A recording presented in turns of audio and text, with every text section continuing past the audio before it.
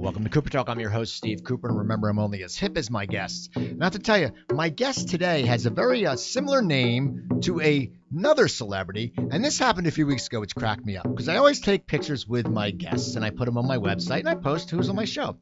And I had a very talented actor and director, Michael McDonald, on. If you don't know him, he was on Mad TV. He's also the in-house director for Mike and Molly. So I posted a picture of us together, and some people were like, oh, we loved him on Mad TV. But then some people were like, oh, we saw him at the Spectrum in Philadelphia. We loved him with the Doobie Brothers. And I'm thinking, this guy looks nothing like the Michael McDonald. Mike McDonald was on my show. He's around 50 years old, thin, good-looking guy. Michael McDonald has had gray hair and a beard, I think, all his life. And it would just amaze me that people sat there and got confused. So I'm guessing my guest, when he gives his name, sometimes people go, oh, and my guest is Michael Rowe. Now, do you go by Mike or Michael? I go by Mike typically, although I think my writing credits I do Michael. It's a little more dignified, perhaps. It is, but now Mike Rowe came out of nowhere, and now he became very popular after you were already popular in comedy and working. That must piss you off a little bit. It hasn't yet, and I actually have received a few of his residual checks. So, I'm not. I honestly have too, but I didn't do anything about it because the checks were like $1.10. So it would cost me $9 to figure out how to get them back to him. So sometimes our credits get mixed up, like on IMDb, and it worries me sometimes because they'll see like one of his credits in my thing, and then if somebody wants to interview me like for a job or something, and they see that. And they think it's him showing up, and they see me. It's like, okay, let's pretend. Yeah. Now, we were talking earlier. You were doing stand-up in New York, but where did you grow up from? Where did you grow up as a kid? Connecticut. Okay, so now, as a kid, did you know you wanted to get into comedy? Were you a funny kid? Were you an athletic kid? Or, what was your gig as a kid? I was not athletic, and my dad, I could say it here, was a little bit like the Great Santini, I would say. Okay. So sports wasn't that much fun for me. And as a kid, I learned that if I'm funny, I get kind of accepted into a group. If I'm not the athlete, I'm not the popular guy. If I'm not like the dude who smokes and drinks, So I learned if I could be funny, people are friends with me. They're into me. And I learned this at a young age. In fact, I remember I was probably 12 or 13 or whatever, and I was able to do this impression, and I can't do it now with my voice, but I used to do this loud impression of a siren. And I can't even. That's my old version, but it was so loud because I was so young, my voice hadn't even changed yet. That cars would actually pull over. No, really? Yeah, cars would pull over, and I hang out the corner with my friends, and this was the greatest. That must have killed, because I'm thinking like when you're a kid, you're right. Like when you have a great joke or something like that, and it like we had a kid who had a glass eye. Now, I'm legally blind in one eye, but I didn't have a glass eye. And I'd be like, well, wait a second, I'm getting my balls busted, and I'm legally blind, but he has a glass eye. And we accepted him because he would screw around. Like, if we didn't like a girl, he would take the eye out and, like, put it in his mouth. Oh. And it was disgusting, but as a kid, it's like one of those tricks, like a siren it's gonna cause bedlam. Yes, it was great. It was fun. And my dad was kind of a funny guy. He would tell these old jokes, and I would see he would get laughs with his friends. My dad owned this like corner shithole bar. Can I say shit? Yeah, you can curse. It's all right. You can say shithole. But it was this really, I was kind of raised in this bar, and it was like a lot of drunks. It was one of those bars that had like, he had like 5 softball teams, so there was like these cool dudes hanging out. It was even like Friday night, he had strippers, but he would, pull me out of there before the strippers came on, unfortunately. But I was like 9, 10, 12 years old.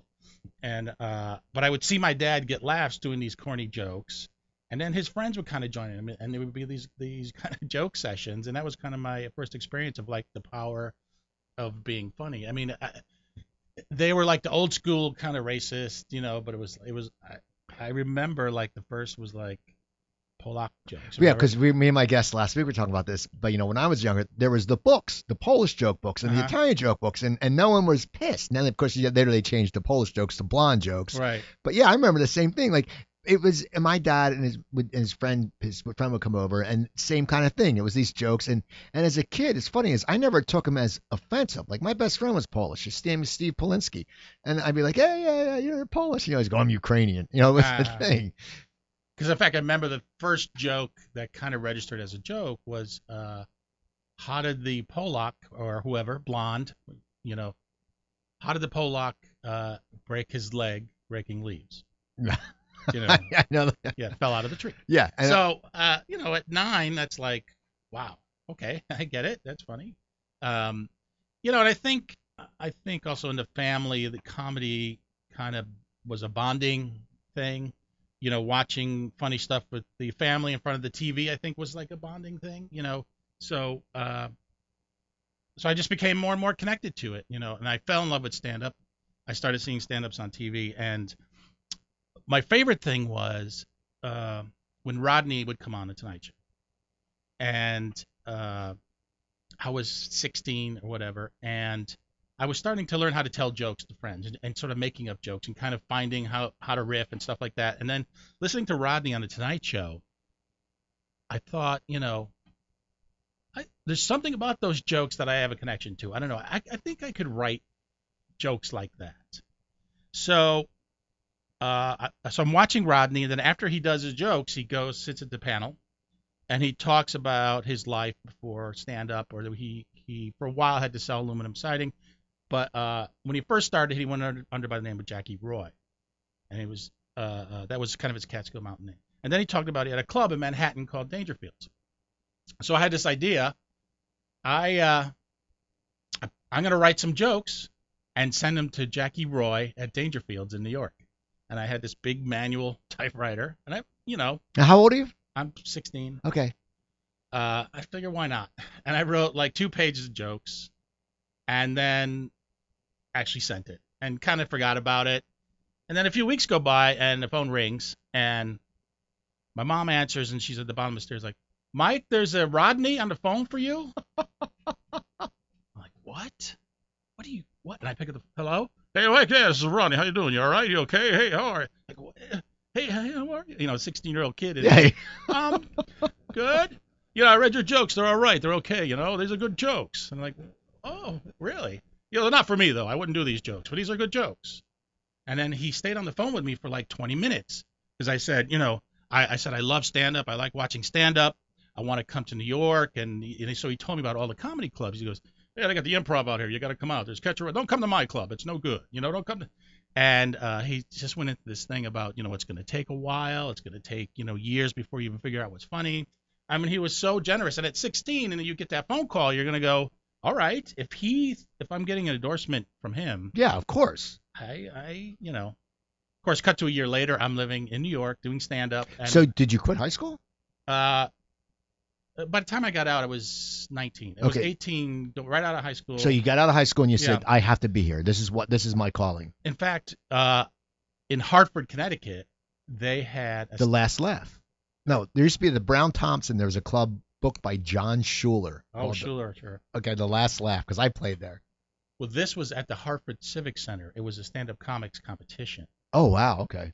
And the winner got a limo to New York City, dinner, and you got to audition at the Improv.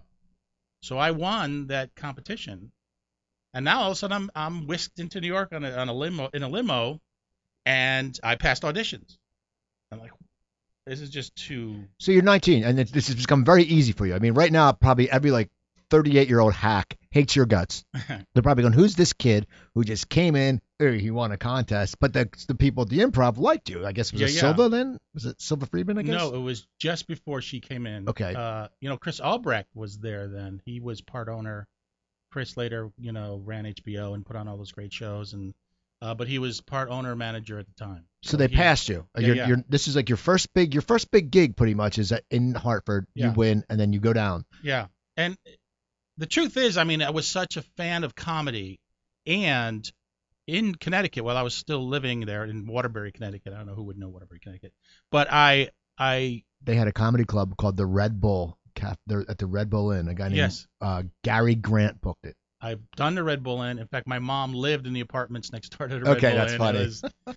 But this was before there were any comedy. We're talking about 1978. Okay, 77, all right. So you're this is on before the boom. Right, because what I would do, I would go to whatever the local ground round, and if there was a band, before they went on stage, I'd say, when you guys take a break, can you introduce me? I just would go to the band, and I would walk up on stage and just go and just do it.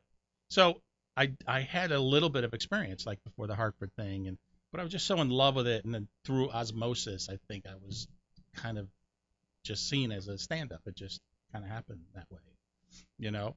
So it was just cool and fun. But I still lived in Connecticut, and I would come in on weekends. I was actually working for NASA right out of high school. I worked on the space shuttle in Danbury, Connecticut. What did you do on the space shuttle?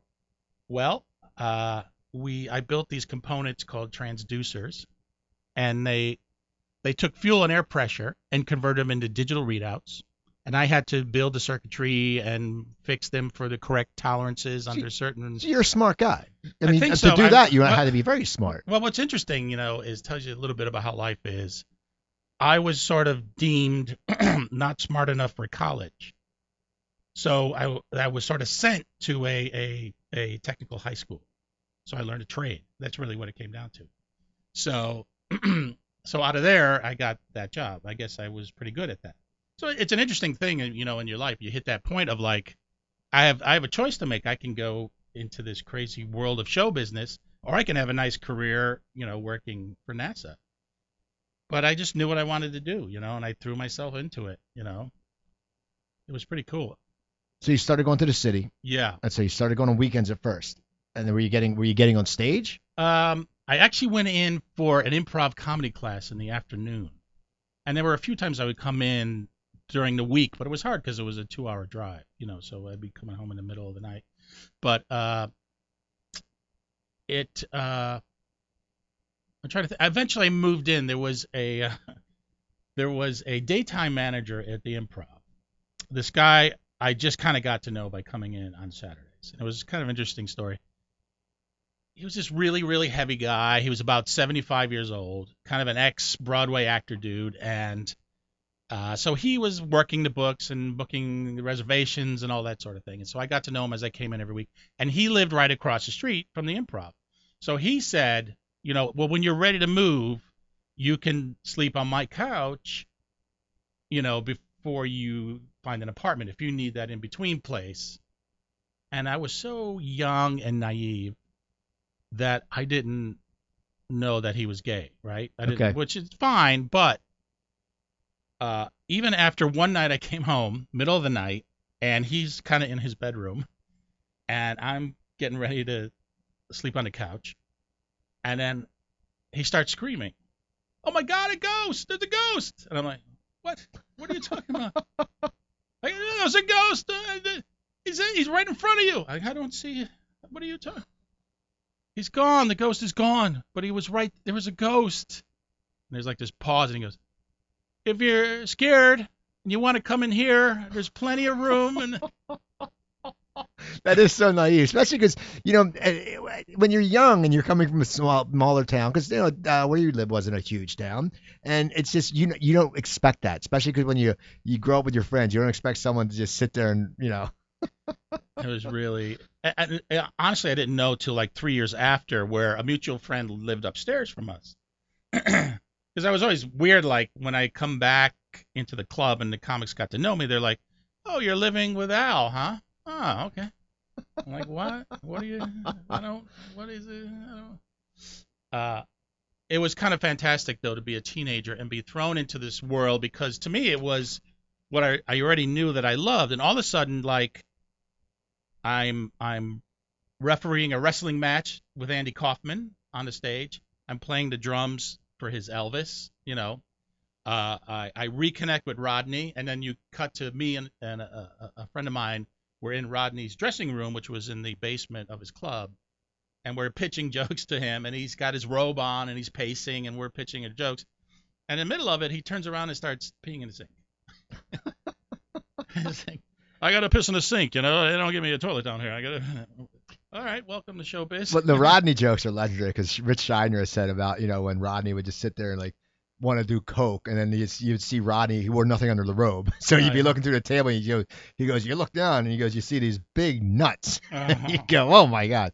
So you're working in clubs in New York now. Are you getting to be a regular at the clubs now, because you're getting on stage? Are you getting a lot of stage time? I am, but it's not. It's late at night. The process really was the newer you are, the later in the night you come on stage.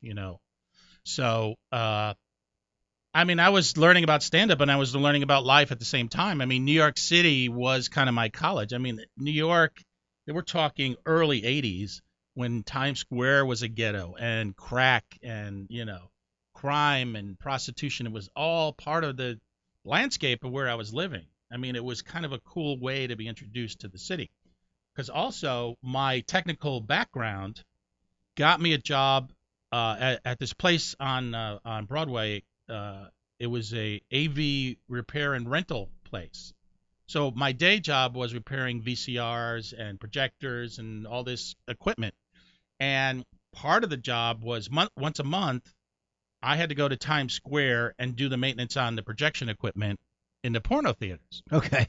And 1980, 81, that was like hardcore, nasty. It was all like just walking into a Scorsese movie. I just remember, me with my little toolbox going in, and you go in this back room and there's like, this manager, with a gimp hand and a dead eye, and the cracked wall with the crooked lamp hanging. He's peeling off cash for me to bring back to my boss. And there's a mirror. I always remember this image. There's a mirror on the floor reflecting into the lobby where all these prostitutes are. And it's the middle of the day. There's live sex on stage. There's like 4 people. There's always a businessman with a briefcase. And, they see this kid, the prostitutes see this kid get a roll of cash. And I'm walking through them, and it's like some kind of Disney thing where they're like, hey, you want a date? What are you doing? Come on. And I'm like running out the building. It was fantastic. So you're doing that. So you have a job, so it's good a date. So and it allows you to, so you don't have to struggle that much at night. Right. You get your late spots. So when do you start moving into getting better spots?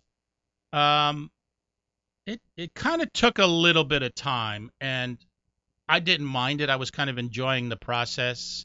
It took a few years. And I started to get up. And back then, the thing that said you were getting better was when you got to be the master of ceremonies, when you got to be the MC. First, you get to be the late night MC, which happened in the middle of the night. You get to take over for the rest of the night. And then you move up. Like another big thing is you get your first weekend spot. So it was at least 2 years. But back then, there were so many places. I remember doing 11 shows in one night. There were so many, whether it's these little corner places. There used to be kind of a famous place called the Triple N, which was across the street from Studio 54. I mean, it's where Freddie Prinze started, and that was like 2 blocks from my house. I would start my night there, walk down towards the Improv. On the way, there was a Beefsteak Charlie's that had a lounge. I was there because my brother still lives in Manhattan, but I remember when he graduated college, we went to the Beefsteak Charlie's, and I remember it was because it was all you could eat shrimp cocktail and sangria. They had pitches of sangria. I still remember that. I'm like 19. I'm like, oh my God, I can drink this sangria. And all you can eat shrimp. It was amazed me. And it's just so funny. Now you look and you go, God, the shrimp must have been made of like sea monkeys. I mean, it must have been awful. I know you have like 4 and it's like, that's all I could eat of this. I'm not even sure what sangria is. It's a red wine with brandy and fruit. It was one of these drinks that, when you're younger, you go, oh, yeah, but when you're older, you go, oh no. Yeah. So you're doing all these sets. So you go to Beefsteak Charlie's and you'd hit the. Then I get to the Improv, and the fun thing really for me, too, was the camaraderie back then, especially at the Improv. I've made friends that I still hang out with today. Like, who was your group? It was like Ray Romano, Attell was around, Sarah Silverman.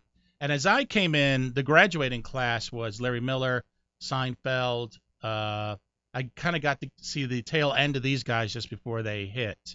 I actually worked the door and seated people for a while. It was me and Keenan Wayans worked the door. In fact, I last year got to do a documentary about the Improv's 50th anniversary. I saw it. Oh, cool. It was so much fun, and it was something I always planned on doing. I just couldn't afford to do it, and I didn't have the time to do it. So luckily, Epix found me, and they said, they'll pay me to do it, and I pretty much got to do what I wanted to do. I mean, that documentary, they kind of wanted to do marquee people, big names. So a lot of them I started with, or at least know enough about them to know the right questions to ask them. It was really cool. I felt like I really got to say what I wanted to say in a documentary. I mean, the truth is, if I could, I would like to also have interviewed like unknown people, people who didn't make it. What was their story? What are the smaller stories? But I tried as best I could to, just get big name people to tell small stories. And it was fun. It was one of the most fun projects I've done. It was a blast because it was a part of my history, a part of my own life. So you're part of that history. You're part of the New York scene. So now you're in New York, and I guess I'm sure you did Caroline's on the Road. You probably did those shows. I mean, on comedy, half-hour comedy hour that ran like 97 times. Did you start doing those gigs? Not only did I start doing them, I was a writer for those shows. Now, how did that happen? How did you go from doing stand-up to start writing for those shows? Well, I think the important thing to learn, if we learn anything today, is those relationships in the beginning are kind of what gets you going. It kind of what gets your career. Because all my friends, I was always telling them, I want to be a writer. I've been writing. I'm selling jokes to comedians. I used to write for like Rip Taylor and Rodney and Joan Rivers, and just, I was doing that as well as learning to do stand-up. And comedians would pay, I think Rodney was like $50 a joke. Rip Taylor was like $50, and so just my name got to be known as a writer. Mike Rowe as a writer, and I would even send friends, which I still do, but I write something and send them stuff. I'm working on this. I'm trying to make it funnier. So just my name got known as a writer. So when Caroline's became a show, they knew they wanted to do wraparound stuff. So just discussions start. Well, is there any writers we know? Well, Mike Rowe's been writing. So it just, your name kind of trickles in, and then it kind of builds from there. I was at the launch. I was one of the original writers for Comedy Central in New York when it was the Comedy Channel. And there were not a lot of stand-ups who were writers, so it was kind of a good place to be. You know what I mean? I was in a good position. And I kind of knew I liked writing more than I do stand-up. You just get to a point where you go, I was like, I'm not going to be George Carlin. I'm not going to be Robert Klein or Richard Pryor. So what happens when I'm 45, 50 years old? What do you do? I certainly don't want to be on the road at that age. And I just kept realizing more and more that I like writing. So I just kind of kept leaning into that more and more. So you're writing in New York, you're writing for Caroline's. Okay. So now when do you decide it's time to get up and move to LA? Well, my feeling was I'm not moving to LA until I have a job waiting. Okay. So, but now, did you know that was going to be going into sitcom writing? Was that even in the back of your mind, or to you, were you just I'm a joke writer, I'm a sketch writer? What was your view of yourself at the time as a comedy writer? Were you just a gun for hire for jokes, or did you even want to pursue TV writing? I loved sitcom writing, and I taught myself as best I could to write sitcoms. I just started writing and writing. New York, I went to a used bookstore and I found some old TV scripts of some old TV shows and looked at the format and looked how it was done. And then I started looking at my favorite TV shows at the time. This is how far back it goes. I hate to say, but the Newhart show, the Vermont show, I was in love with that show. So I kept trying to figure out, how does it work? Why does it work? How does it structured? And I was able to actually somehow get scripts from the show. And just to teach myself, I wrote like 3 episodes. And then I liked another show called It's Garry Shandling Show. Great show. And I wrote 3 of those just to practice, just to learn, and just to keep doing it. And then I somehow got connected to Alan Zweibel's manager, who was in New York. And Alan Zweibel created It's Garry Shandling Show with Gary. I can't even think how I got I think this is how it happened. It was really weird. I ran into Alan Zweibel on the street in New York, and I said, I'm so in love with your show that I wrote 3 scripts. And he said, can you send them to me? What are the chances? So yeah, weird. Exactly. For him to sit there and say, that is, and for him to say, send them, that just doesn't happen. Yeah. And so he read them and liked them. He calls me, I like these. I want to set you up with my manager. And I go meet his manager, and it was between seasons, and the manager said, Alan likes you. He has a new show coming out. He wants to bring you to L.A. for that. It's crazy. You're just wandering the street, and so I had a job lined up in L.A. It was a show called The Boys, and it was about the Friars Club, and it was on Showtime. It was like there was like 10, 12 episodes of it, but it was like Norm Crosby, Lionel Standard, Norman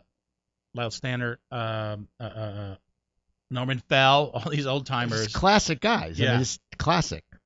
So that was it. I mean, that got me to L.A. So you get out here, and then you get this show. Now it must be. It's actually for you. It's a great first show because you wrote a lot of jokes, and then you wrote this, and those guys are always on. I mean, Norm Crosby. Now, were you writing jokes for them, or would they get the script and ad lib, or I mean, how did that work? Well, there was no ad libbing at all, and maybe it was a show that should have had it. And the truth is, I really found the process intimidating when I came out. I was really, because I didn't know how. I was sitting in my apartment in New York writing scripts. I don't know how. So I just remember the writer's room. I never was in a writer's room before. I don't even know if I knew such a thing existed in that form. I think my information of how writers work was like the Dick Van Dyke Show. Okay. You know? So I thought, well, that's going to be fun. And so even to this day, sometimes I get intimidated by a writer's room if but it turned out pretty great. It was fun. It was interesting. There was so many dynamics I learned, and it's funny because when I came out here, I was still doing stand-up, and there was this one night at the Improv in L.A. where I was kind of getting really good spots. And then eventually it was kind of like, I get the 10 whatever spot, but then I'm getting bumped. And then now it's after 12, whatever, and there's 8 people in the audience. And it was a weird night because I did what I would do in New York, which is like you do some of what I do, play around a little, try stuff, talk to the audience, do a thing. And then when I left the stage, whoever runs the light or sound, I don't know the person, but he took me aside, and it was this weird moment of him going, no, don't worry, after you do it for a few years, you'll figure it out. As if like I never did stand-up before. And for whatever reason, and I don't believe in this kind of stuff, but I almost visually saw the stand-up person inside of me like leave my body, float, and fly out of the building. And I never did stand-up since. Wow, that's insane. I mean, I know you did it the other night, but Yeah, that must have been great because I know I took a long time off, and when I came back, it was just I had fun. But back then you didn't have fun. You were so worried. So now you're starting to write more then. So you give up stand-up and you're writing for the show. And then I know you wrote for Down the Shore. You wrote for that show. Yes. With Lou Schneider, who now is a writer. Now, did you know him from New York? Yes, I knew Lou from the stand-up days. And it was just a coincidence that we were just connected to that show. I met Alan Kirschenbaum. That was my first job. It was Alan Kirschenbaum and Phil Rosenthal were in that room. And Alan, his dad is like, a big guy at the Friars Club. And he knew my passion also I had for the Friars Club. And that was also part of the reason why I got that job with Alan Zweibel. I mean, the Friars Club, the old-timer stuff, I think was always fantastic, So Alan read my scripts and met with me, and we were kind of kindred spirits. And I ended up working on like 3 shows with him, Obviously, that's the thing you always want to do. You get a job on a show, you want to get along with everybody, and they want to keep you in their mix, and so. But as you start writing, you wrote for Coach, which must have been great for being a sitcom. Liking sitcom. I mean, Coach was a great sitcom. It was one of those ones that you watch it. I mean, what is it? I mean, what year did you get on? What season were you put on that? I was on Coach. Yeah. I was there the last 2 seasons. Now, were you a fan? Yes. Now, what's it like when you're a writer and you're going to a show you're a fan of?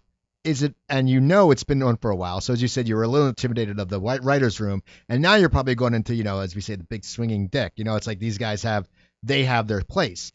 You're sort of like a rookie, and you're a fan. How do you mentally prepare for that?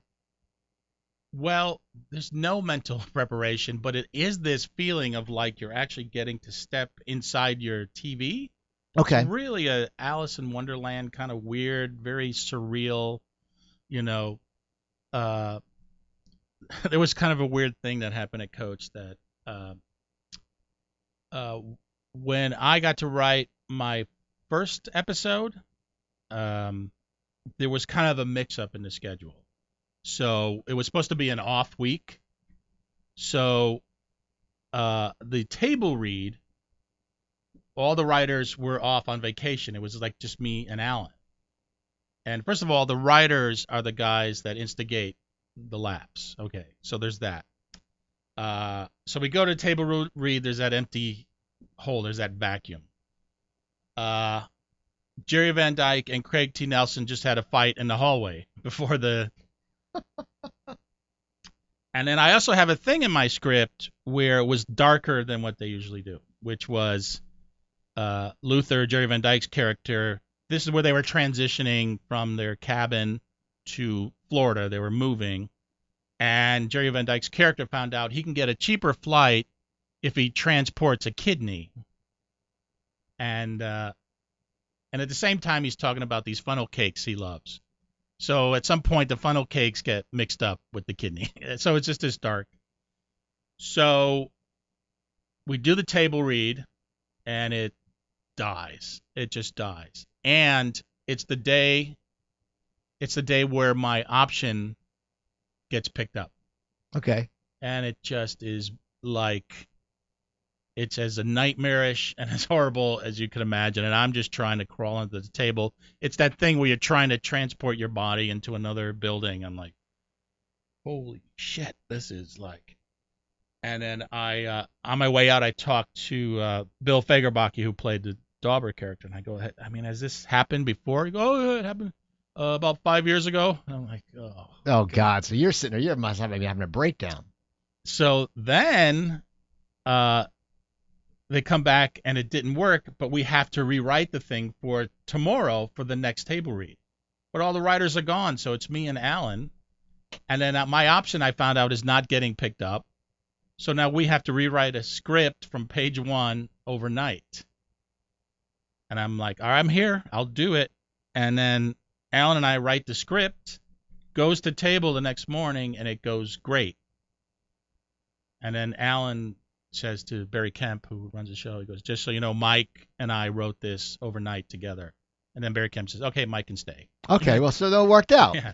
So you're doing that, but then I also, after, you were doing the sitcoms, but then you went back into, with Martin Short and Jamie Kennedy. Was that something you wanted to get back into, the variety and the sketches? Because I know you also wrote for Becker, too. So were you going back and forth? I mean, or were you just getting hired because of your talent? Or were you sitting there going, I want to do this or I want to do that? I mean, what were you doing? I really was about, like, I like having a varied career and being able to do as many different kinds of things. I just think it's so much fun. I have friends that, they go to The Simpsons and they're there for 15 years. I mean, I wouldn't complain if I did that, but then I do like sort of challenging myself, trying different things and throwing myself in the fire. And it's just a lot of fun to try different things, like Martin Short and Craig Ferguson. You write jokes that afternoon and then they're on TV that night. There was just something really cool about that. It was really fun. Where when I worked on Family Guy, you write a script. Sometimes it's, a year and a half from page to screen. You almost forget what you wrote. Now, was it challenging though? I mean, when sitting there, as I said, going from Coach and then going to Martin Short, and then I think you did Becker after Martin Short. Do you have to put yourself as a writer in a certain mind frame? Because as we know, sitcoms have jokes, but they have a story. Jokes, I mean, I tweet a lot. You can write a joke, and now Twitter, you go, okay, well, this joke has to be under 132 characters, and you write it, and it's a process, but it's a more instant process, and also because you were a stand-up. It was an instant process. Did you really have to shift gears though? Is it like, do you have to readjust? Like when, let's say after you left Martin Short and then you went to Becker, you're basically going from a lot of jokes. And I think those, I may be wrong, but shows like Martin Short and stuff like that probably have more ex-comics than a sitcom. I don't know, I may be wrong on that, but I would seem like it would have more because you need jokes where a sitcom, you need someone to punch it up, but you also need people who have story structure. Yeah, I really feel like if anyone is thinking about, say, becoming a sitcom writer, you have to know it all. I mean, you have to know all aspects of it, and they're all kind of separate. You know, if you can be a great story person in the room, you know what I mean, and say, if you're really helpful to say, here is the best way to tell this story. Here's the best way you can help out and help the room to tell this story. I think that's one of the big first important things, and the real difference between writing anything else is story's the first thing, story's the most important thing. That said, I think characters too are almost equally important.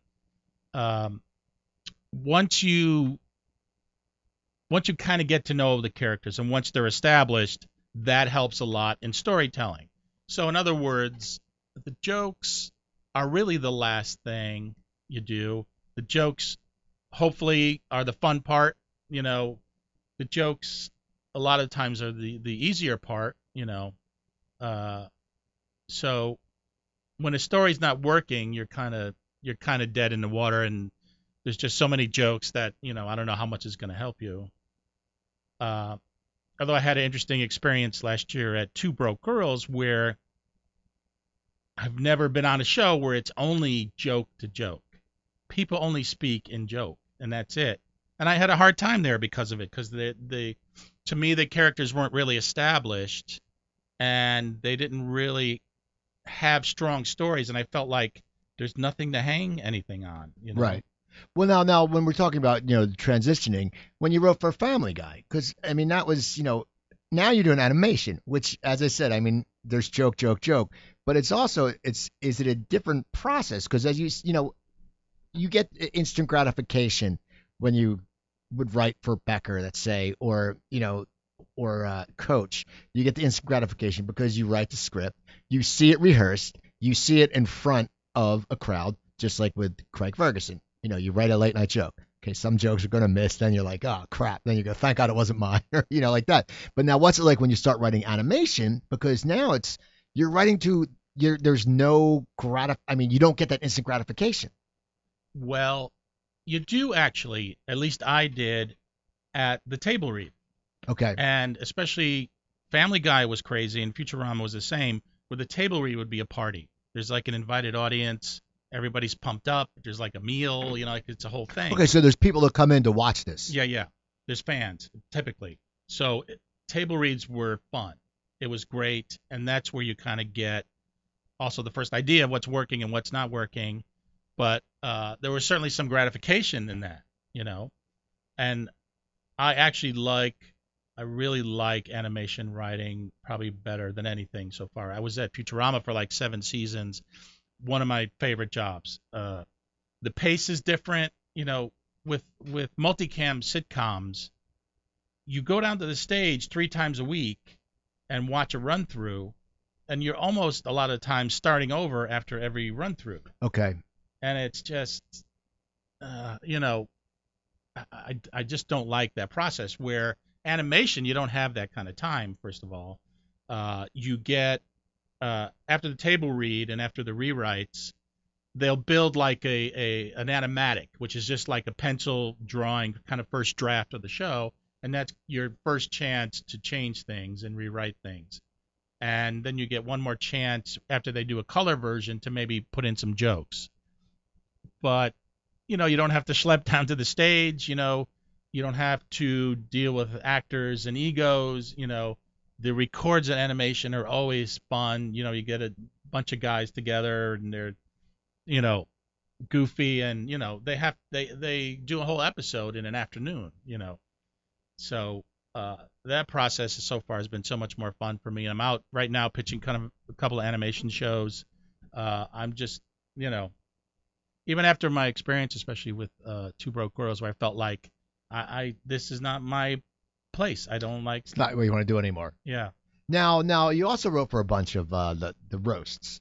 Now, I like those roasts, and I know, is it because you're a nice guy, but you have to write mean. I mean, but the thing is, it has to be funny mean, and it can't be, like stupid mean. I always said, from joke writing and stuff like that, to try to write a really stupid joke is harder than writing a really good joke because it has to be so stupid that it doesn't sound stupid. And if you don't understand what I'm saying, any comedy writer will know that because it's like I want this joke to sound stupid, but I don't want it to be like I don't want it to be stupid.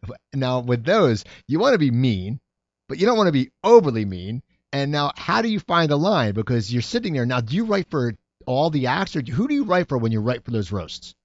Well, usually the writing staff on the roasts, their first big assignment really is to write for the people who are not stand-ups.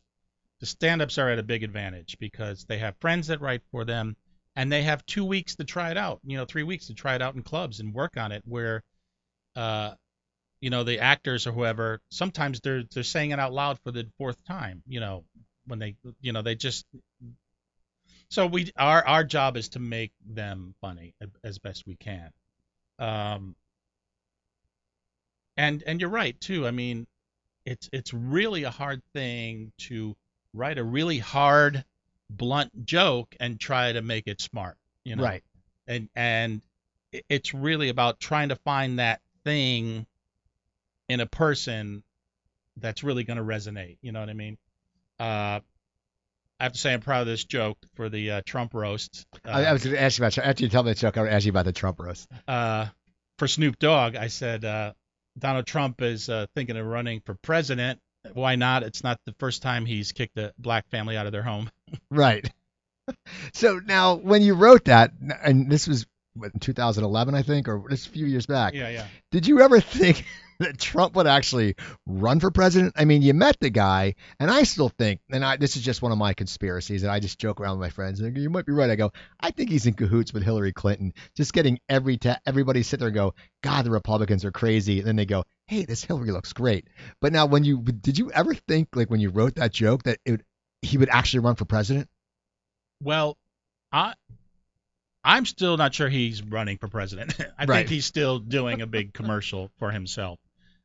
People still are saying, well, he could get to the next level. I mean, he may get to the next level, whatever that is, but he's going to, once they realize he has nothing to say, really, he has nothing to offer, he's just yelling at people. There's no real content there, so isn't it going to end in, 2 months, 3 months? I mean, how much excitement can people continue with a guy that's just yelling, So I don't know. No. You wrote for Bieber too. Yes. The Bieber roast. Now, people can say what they want about Bieber, but I'm going to tell you this. My girlfriend does volunteer work for Make-A-Wish, and she did an event that he was on, and she said he was the nicest kid. Like, he brought all these girls gift bags. He sang like he's supposed to spend like 2 minutes with them each. He spent like 15 minutes with each of them. He played like 5 songs. I mean, he seems like a nice kid, but he's got that reputation. Do you feel bad because like you're sitting there, you're going, God, I'm really smashing this kid, and he's a kid. I mean, he's 20 or 19 or whatever. Do you feel bad just going, man, I gotta bust this guy's ass? Not at all. Okay. Because first of all, he showed up saying, I want to do this. Bring it. Don't let anybody hold back. He was into it. I mean, he liked the roasts. He volunteered. He gets a shitload of money, but he wanted to do it, and so he was so cooperative, and he did almost everything we wrote for him. He had no objections. He was into it. He brought some of his own stuff. He was great. I kind of respected him after that because I could see that he was challenging himself. He was in the unfamiliar waters. Between in a break during the middle of the roast, I'm backstage with him going over his lines through the teleprompter, and I could tell he was really nervous. He had the water bottle in his hand, and he's like strangling it, and he's reading the lines, and so I really liked that he was in a place that he was not comfortable with, and plowed through it, and he went through all those things that like a stand-up goes through, where you could see once he got a few laughs, then he opened up and brought it up to the next level. I mean, it was great, Now with Futurama, I want to go back to Futurama.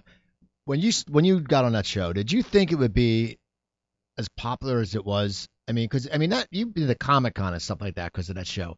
Is there any shows because you went on Coach towards the end, and Becker, which I thought was great, and you've done the different like the Martin Short, but when you got on Futurama, because that became a really big cult classic. I mean, it ran for a long time, and they brought it back a few times, didn't they? Yes. So now, first of all, how did that door open? Was it because through Family Guy, or how did that door open to get into Futurama?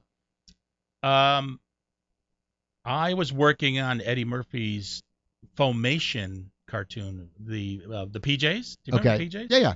And those guys at Futurama loved the PJs. And then there was this like producers bowling party benefit, and David Cohen was there, who created Futurama, and I knew who he was. And then we just kind of hung out at the party, and he talked about how much he loved the PJs and all that. And then once he found out that I worked for NASA and worked on the space shuttle, all of a sudden, like a couple weeks later, I get a call over there like, what's Mike doing now? Is he around? Is he available? And I'm like, oh, I'm available, And when I started that show, I kind of knew there was something special about it. I thought it was a really smart show, obviously, and everybody in the room were Harvard graduates. I'm the tech high school guy. So I also got like a Harvard education just being in that room. But I kind of knew from the start it really had something to it. There was, it's just really special.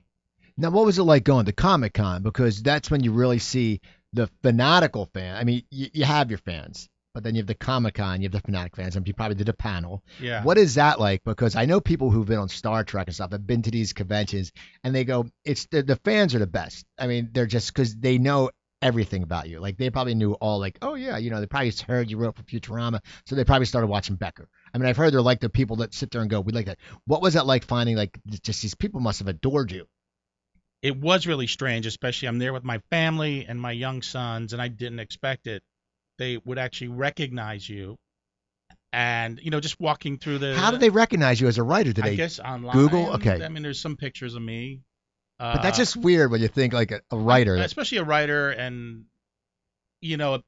maybe if you're on The Simpsons, you understand it's been this big cultural, phenomenon. But Futurama, but I guess you're at Comic-Con, and they know your episodes you wrote, and they'll have different critiques of, well, I didn't think it was quite good that you made Bender want to be a woman. They really take, and especially for me, my episodes of Futurama, I was a little bit more the emotional guy. I wrote a lot of the, like, I wrote an episode about robosexual marriage where, in the future, a robot can't marry a human. So it was about changing the laws about a robot getting to, and the fans were like, no, planets are blowing up. Why would you, so they would let me know about it. Like, another Mike Rowe episode where somebody's crying now, you know what I mean? So, but that's what I brought to the show. That's what I brought to the table, but it was cool because also you walk around and they would stop you and then they would show you like, okay, I got a tattoo of Bender on my knee, you know what I mean? And it's weird that it and I kind of liked it. I liked that people were listening and appreciating and into it. I mean, how could you not, and you get like the almost archetypal questions of, well, in episode 6, if he traveled into the future, how is it possible that, they think more about it than we ever do? And that's funny because they're probably so into it. It's like, you guys, you have to write it and you have to make it funny and you have to make it 22 minutes and make it entertaining. And I'm sure, it's like you guys you write it, but you don't sit there. You don't have that whole backstory of, or that idea, but where you're going to sci-fi because you're like, good for you. I mean, you've had to write for a coach. You've had to write for a grumpy doctor. You've had to write, for Family Guy. You've had to write for celebrities. So for you, you're probably thinking, okay, I'm not thinking about the whole breakdown of where Futurama is going. Yeah. Although I have to say there were some points that they knew that they wanted to do sort of, down the line with Futurama. It wasn't that detailed, not as detailed as the fans thought it was, but, Now, what was like? You want an animated Emmy? You want an Emmy? Yeah. Now what's that like? Because you guys were nominated a lot. Yeah. Now what is that like to win an Emmy? Now you go to the the ceremony, the technical ceremony, right? Yeah. Okay, so what's it like to go that? It must be cool. It was great. Because the technical is the week before, but it's it's the same, not televised version, but it's the same building and Right. there's celebrities and the whole thing. So winning was actually more exciting than I thought it would be, and it is kind of the Super Bowl ring, at least for me, because it was a little bit of one of the goalposts I thought about as a kid when I started writing. It's like, imagine if that happens. So then when it does happen, I mean, it's so surreal and it was so exciting, and running to the stage, you're kind of king of the world for a second, and to me, it's not like it was never a feeling of like, this is going to change my career and this is going to get people to really notice me. I looked at it more as like a personal thing. This is the thing you tell your mom and dad about. This is just my own personal goal. I don't sort of flaunt that because I don't even know if it makes a difference in the industry. I don't know, but it was more personal for me. Where do you have the Emmy at? In the sort of first bookshelf you see when you walk in the house. That must be cool though, because my friend Rob, his grandfather was a special effects guy and did The Wizard of Oz, and they have an Oscar. And at one of their Christmas parties, I was like, it was so cool holding it, and damn, those things are heavy. I Yeah. mean, the Oscar was majorly heavy. Yeah. Now, did you used to do like a 5 cent to 50 cent joke or something like that? Someone asked me to ask you that. When you did stand up, a guy named Clay Heary I said, if you have any questions for any of my guests, and he said, ask them about turning 50 cents into 5 cents. I don't know. Oh, that was just some joke I put on Facebook or something. That's what he asked me to ask you, so I don't know. Oh, I don't know. Okay, It's just, So now, what made you decide to get back in stand-up after 20 years away and after seeing the ghost come out of your body? It's like I always feel like now there'll be like a ghost with come floating around Yeah. going boo. What made you decide to sit there and decide you wanted to do it again? well, first I was asked. So no, you knew Wendy, Yes. and so she knew you used to do stand-up. Had you ever worked with her when you did stand-up? I don't think we ever did a show together. I don't know why exactly, but and not only was I asked to do it, but the venue was 3 blocks from my house. Okay, it's Vitella's. Yeah. But more importantly, I wanted my sons to see me do stand up live. They've not seen me do it, so I thought that was important. And so I figured this is the opportunity. I bring my sons. Excuse my throat. It's only a little cancer. It's all that stand-up. It's all that stand-up. See that you're getting that stand-up thing back. It's my is 10 packs a day too much to smoke? Yeah, it's 8 you're fine. 10 Okay. you're going over. I never smoked, but I should start. I'm wasting a good. I know you have that. Scratchy You have that throat. cough. You're wasting it. I know. I should have. Anyway, so it actually went very, very well because I think this is kind of what you're alluding to when you're in a situation where you're not a kid. There's no pressure. Like when you're younger, all those sets had so much pressure on them. And you're learning the craft. And you're going, oh my god! Like when I was on the road, if I try something new and if I lose the crowd, I might not get booked back here. Then I'll lose that money, and then you get all crazy. And this was just like the only reason to do it is just to have fun and go crazy and take the best of what I thought was my sillier, fun things and just kind of repurpose them and put a new coat of paint on them and just went crazy. And it was such a very receptive room, and it was great and it was fun, and I kind of hit that right pocket for whatever reasons, and it was great. Now, did you do bits that you did years ago? Yes. So no, but that's cool because you think about it. Like it's bad. Like I work with an act who I was because when I would go back east, I would do. My girlfriend lived right near a club. It's like, oh, okay, I'd go over and do like a 15-minute set, and it was a weekend crowd. And then some of these people were doing the same act that I remember them from back in like 1992. But the problem was the same act in 1992 was political. So it doesn't transcend. But now for you, do you ever throw in any things you wrote for TV shows? Did you ever do that or? No, but it was funny that like a lot of the material was like, guys, it's hard being single, and I've been married for 15 years. So I would just couch it in this stupid setup of like, when I was single, I learned so much. So I try to instill what I've learned on my sons, like I told them, like, when you're single, and just this stupid elaborate setup to make it sound like I just wrote it. Now, is it hard doing stand up in front of your sons for the fact that I'm sure your sons have watched your TV shows and they know you're a writer and they know you're funny and now you're walking in, and your sons are watching their dad, who they have never seen, do stand up. That to them it's alien. I mean, never live, and they're sitting there. Were you nervous? I mean, probably in front of the crowd, I wouldn't be nervous, but for my sons, because it's a young thing. It's like if you bomb and you try to discipline them, they're like, you can't even get a laugh. How can you tell us to go to your room? It's funny because they've always been curious about stand up and how I started and what was the process like. And I've in the past I've told them, here's what happens. Sometimes it goes great. Sometimes it doesn't go great and you don't know why. And I kind of talked about that. I said I used to do so much stand up that I would purposely tank it just to learn how to get out of it. You know what I mean? So I told them there was a process to it, and that happens sometimes. You don't know why. And so I kind of, they were prepped if it didn't go well.